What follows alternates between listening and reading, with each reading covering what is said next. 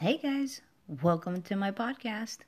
Hope you all are having a good, positive day. Hope everything is going good for you guys. I'm here to read this quarterly lesson. Today is Tuesday, February 12th, 2019. And our quarterly lesson reads from Numbers chapter 10, verse 1 through 10, Revelation chapter 8, verse 2 through 5. And it reads the trumpets in the Jewish daily sacrifice. The prelude to the seven trumpets in Revelation chapter 8, verse 2 through 5 evokes specific imagery from the Tamid Jewish daily sacrifice. Each morning a priest would fill a censer with incense and coals from the altar of sacrifice. He then would carry the censer to the golden altar of incense inside the sanctuary.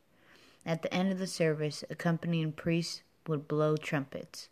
He remembers his people. In the Old Testament, trumpets were the important components in Israel's day-to-day life.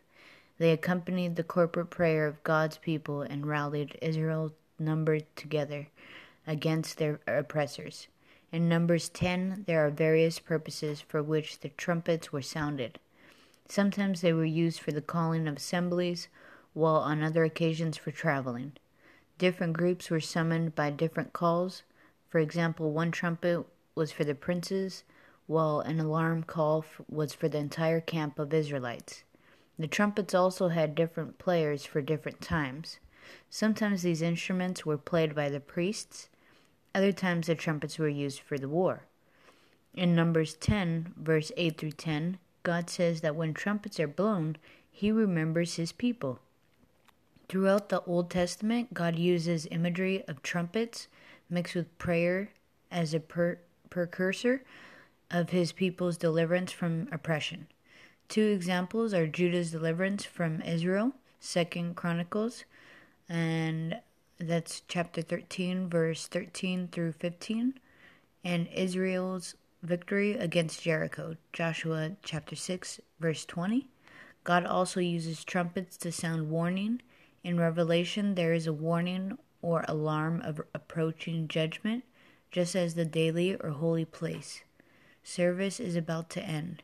After the trumpets, the yearly, or the most high place, holy place, service of judgment is about to begin. These trumpets are not sound of victory, but call people to examine themselves, to repent, to pray that God would save them. Joel chapter 2 verse 1 states, "Blow ye the trumpet in Zion, and sound an alarm in my holy mountain. Let all the inhabitants of the land tremble, for the day of the Lord cometh, for it is nigh at hand." Just as trumpets and prayers led to God remembering Israel's oppression, the scene in Revelation leads to God's vengeance on the persecutors of the Christian church. The imagery in chapters 8 through 11 signifies literal historic events, starting with the time of John and continuing up to Christ's second coming. We can see God's mighty hand working in history to show His hatred of evil and His remembrance of His people. And that is today's Sabbath School quarterly lesson. I hope you guys all have a good, positive rest of your day.